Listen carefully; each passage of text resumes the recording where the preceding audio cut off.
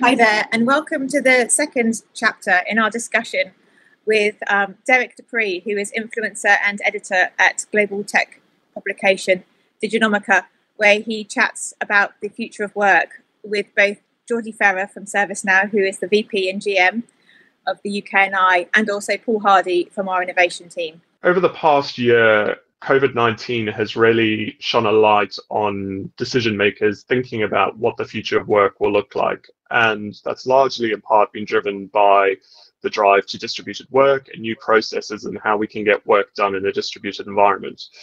But when I talk to customers and I talk to buyers in the enterprise, so much of what they're thinking about now centers around this idea of AI and automating work to a certain extent. And whilst that is front of mind for people, I think because AI has been such a hot topic for a couple of years, I think there's a bit of disillusionment there, and people aren't entirely convinced about the reality of what AI can do for them in the enterprise. So it would be good to get a good idea from you guys. What is achievable now around AI and automation, and what should companies be thinking about this in this area? Paul, shall we start with you?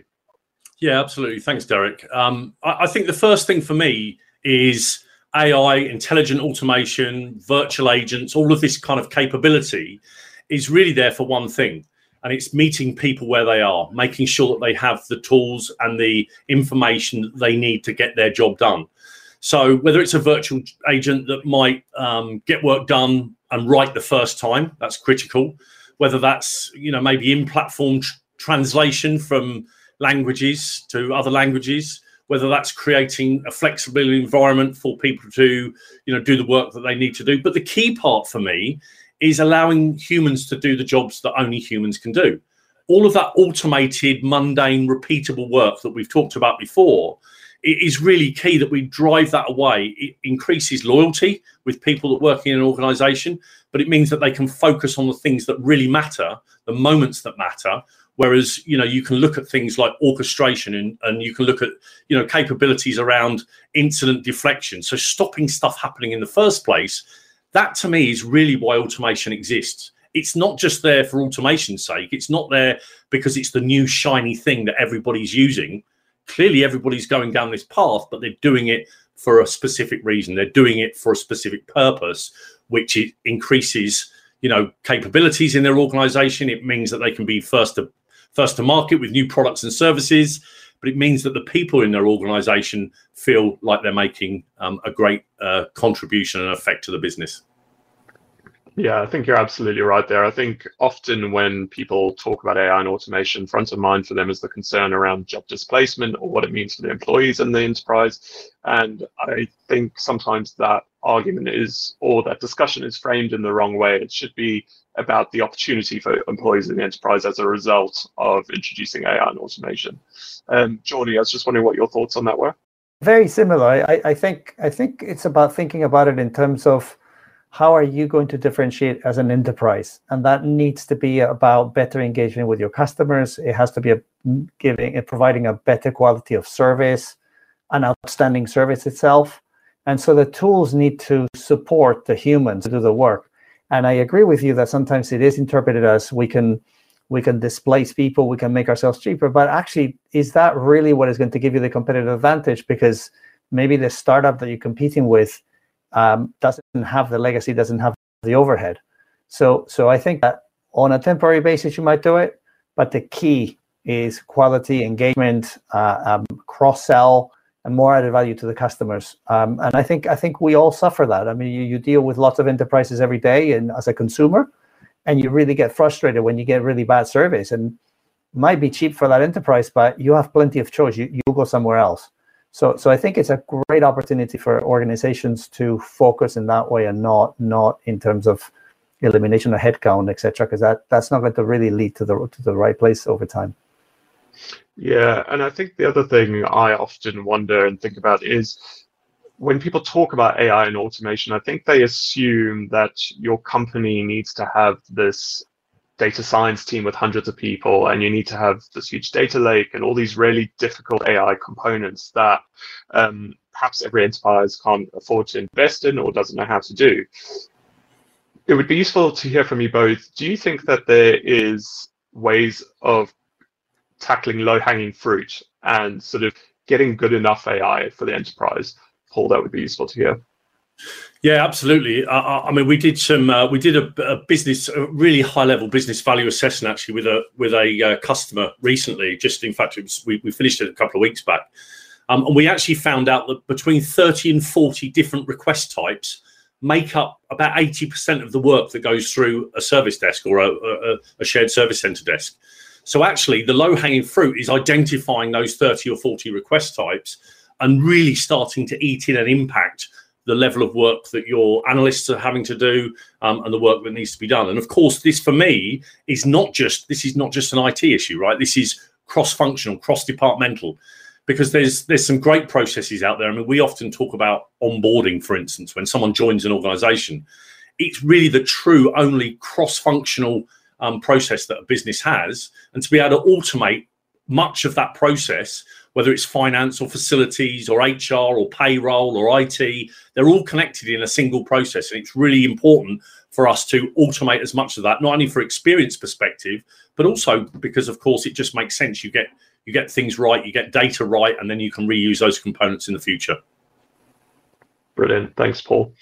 I also wanted to talk about, obviously, there's been so much discussion over the past year or so around the future workplace. And I know ServiceNow's had a role in this in terms of releasing some apps to support that. There's discussion around what will the competitive advantage be? Will it be allowing all your people to work from home, a hybrid environment, making everyone go back to the office? I just wanted to hear from you both. What do you think that's going to look like in the future? Do you think it matters what approach a company takes? And how is that going to impact digital buying decisions going forward, I guess? Should we start with you, Jordi? Yeah, well, I think, thank you, Derek. I think that is going to be very important in the future, both from the fact that I think the last year has proven that work happens where people are. So work is maybe not so much a place. And secondly, it's about enabling people with the right information, with the right technology to be able to drive those workflows, those activities that they do every day. So I think there's been a recognition that it is possible. To me, it was surprising to talk to organizations who've actually put a trading center, to put a trading desk in someone's home. Things that you would say, well, it'd be a great idea many years ago, but now it's obvious you had to do it, or have thousands of contact center agents working from home. So I actually think society will potentially be better off by recognizing those capabilities. But then that also drives a new set of requirements. How do I drive compliance? How do I verify that people are doing their jobs in the right way and have the right means? How do I provide information to the regulator? So I think you're creating a set of requirements that are going to enable businesses to operate in a sustainable way, in a compliant way, and yet to be able to benefit from having offices, but also having part of the workforce working remotely as they need. So I even think that we're going to be able to attract more talent that is much more dispersed across the country, and that has lots of implications for society. Has a lot of implications in terms of travel. So I really believe that businesses have a great opportunity to end up with a better society, with a more competitive society, and a more understanding society, especially also in terms of gender, in terms of understanding families and the roles that fathers and mothers play. So I think it's a really good thing, I think. Brilliant. And Paul, what are your thoughts? Yeah, I think it's clear. We've seen this move from the old legacy enterprise technologies and ways of working to this consumer grade expectation. And to Jordi's point, this really helps us focus on things like loyalty and retention, not only of employees, but of course of customers, which is phenomenal. I mean, arguably, why would we ever want to go back to some of the old ways that we used to work? Because they were, frankly, outdated and legacy themselves. So I think it's really, this is an opportunity. We've said it before. It's probably an opportunity of our generation, of our lifetime, to evaluate what we're currently doing, not just reuse it because we've got to, because it's there. Jordi mentioned before, how about starting with a blank sheet of paper and saying, what does the perfect world really look like? Let's at least work towards that rather than trying to fix our legacy. Obviously, some of these things have to continue in parallel. We totally get that and understand that. But that experience focus will make or break the ability to protect and grow your business. And I think that's really the focus that certainly CXOs that I'm speaking to are really having now. Yeah, I think one of the really interesting things for me over the past year has been how distributed work has shone a light on how ridiculous silos in an organization are when the physical barriers aren't there in the office.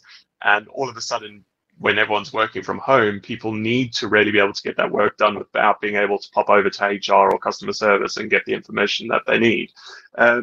So my question to you is, what are the technical and technology implications of this going forward? What are the things that customers are thinking about in order to make sure work does get done effectively in this way? Back to the previous point, I a lot of the reasons why these things didn't happen were actually cultural. The technology has been around for quite a few years, but I think just people in their mind wanted to have maybe managers having a whole load of people sitting outside their office. And so I think that's by removing those barriers, we've enabled a lot of technology that exists. Now, if we complement that with better technology, like what we were mentioning about AI and process automation, etc., those are additives that are accelerating the change for organizations and enabling people to work more productively. So I think that it always goes back to cultural issues, organizational issues. Technology is there; it will only get better with time. But unless we drive that cultural change and the leadership of organizations embraces the change and it doesn't perceive it as just risk, then I think organizations will progress to the level that they can. Absolutely. Paul, did you want to add anything as a final point on that? Yeah, I think for me, and I had a really interesting conversation actually just yesterday, funny enough, and it's so pertinent for this conversation, which is, there's a whole new set of metrics and KPIs that are needed in business to measure the success of not only your people, but how well the business is doing. Historically, those kind of rudimentary IT KPIs, which are still needed, what's the uptime of a system? How well is it working? What about how people feel about using that system or how happy they are? I mean, I always remember, it sticks in my heart from years ago.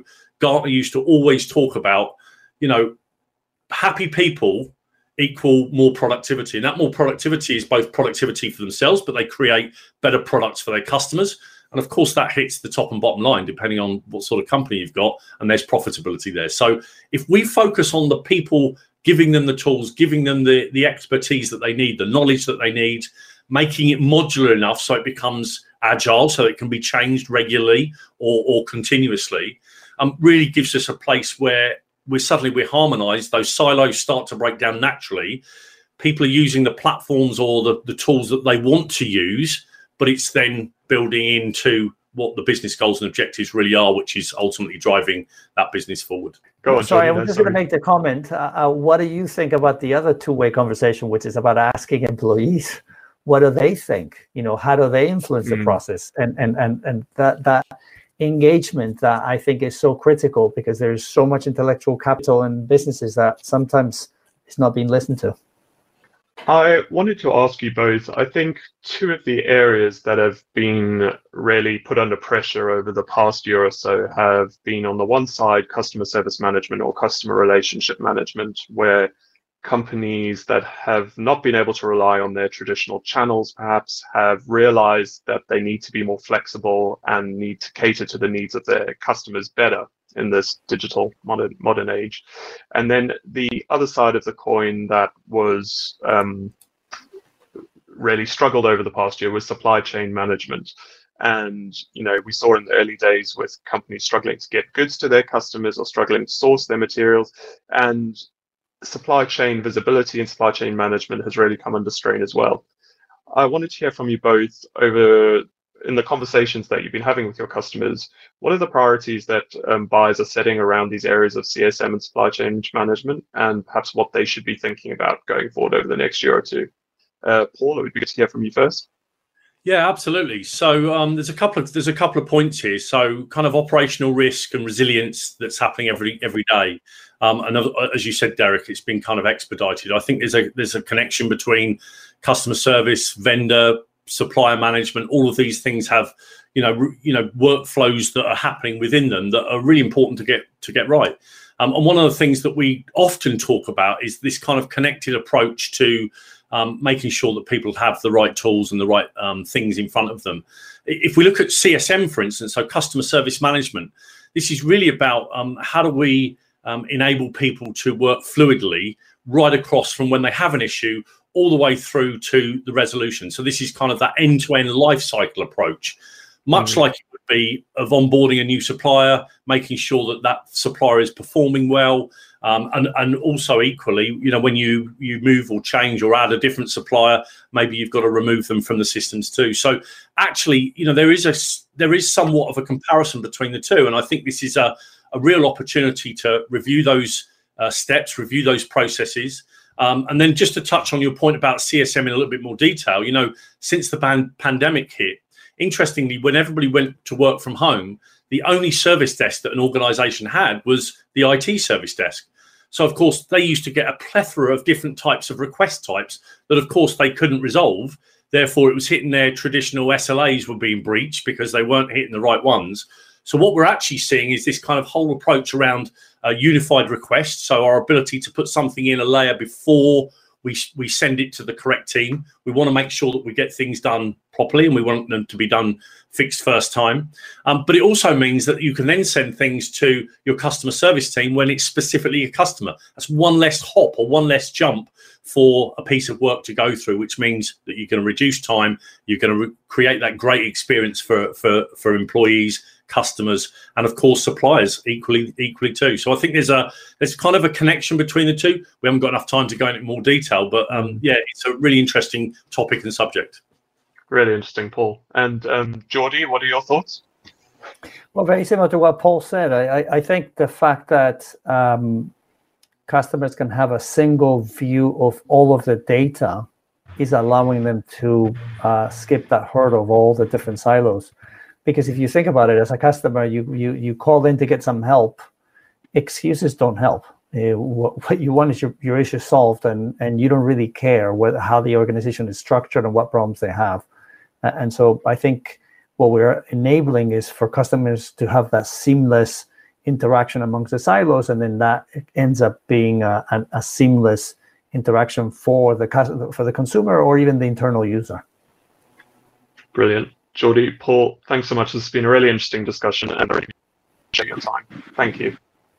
Thanks very much. And if you enjoyed this, there is one more coming up. Thank you. Thanks.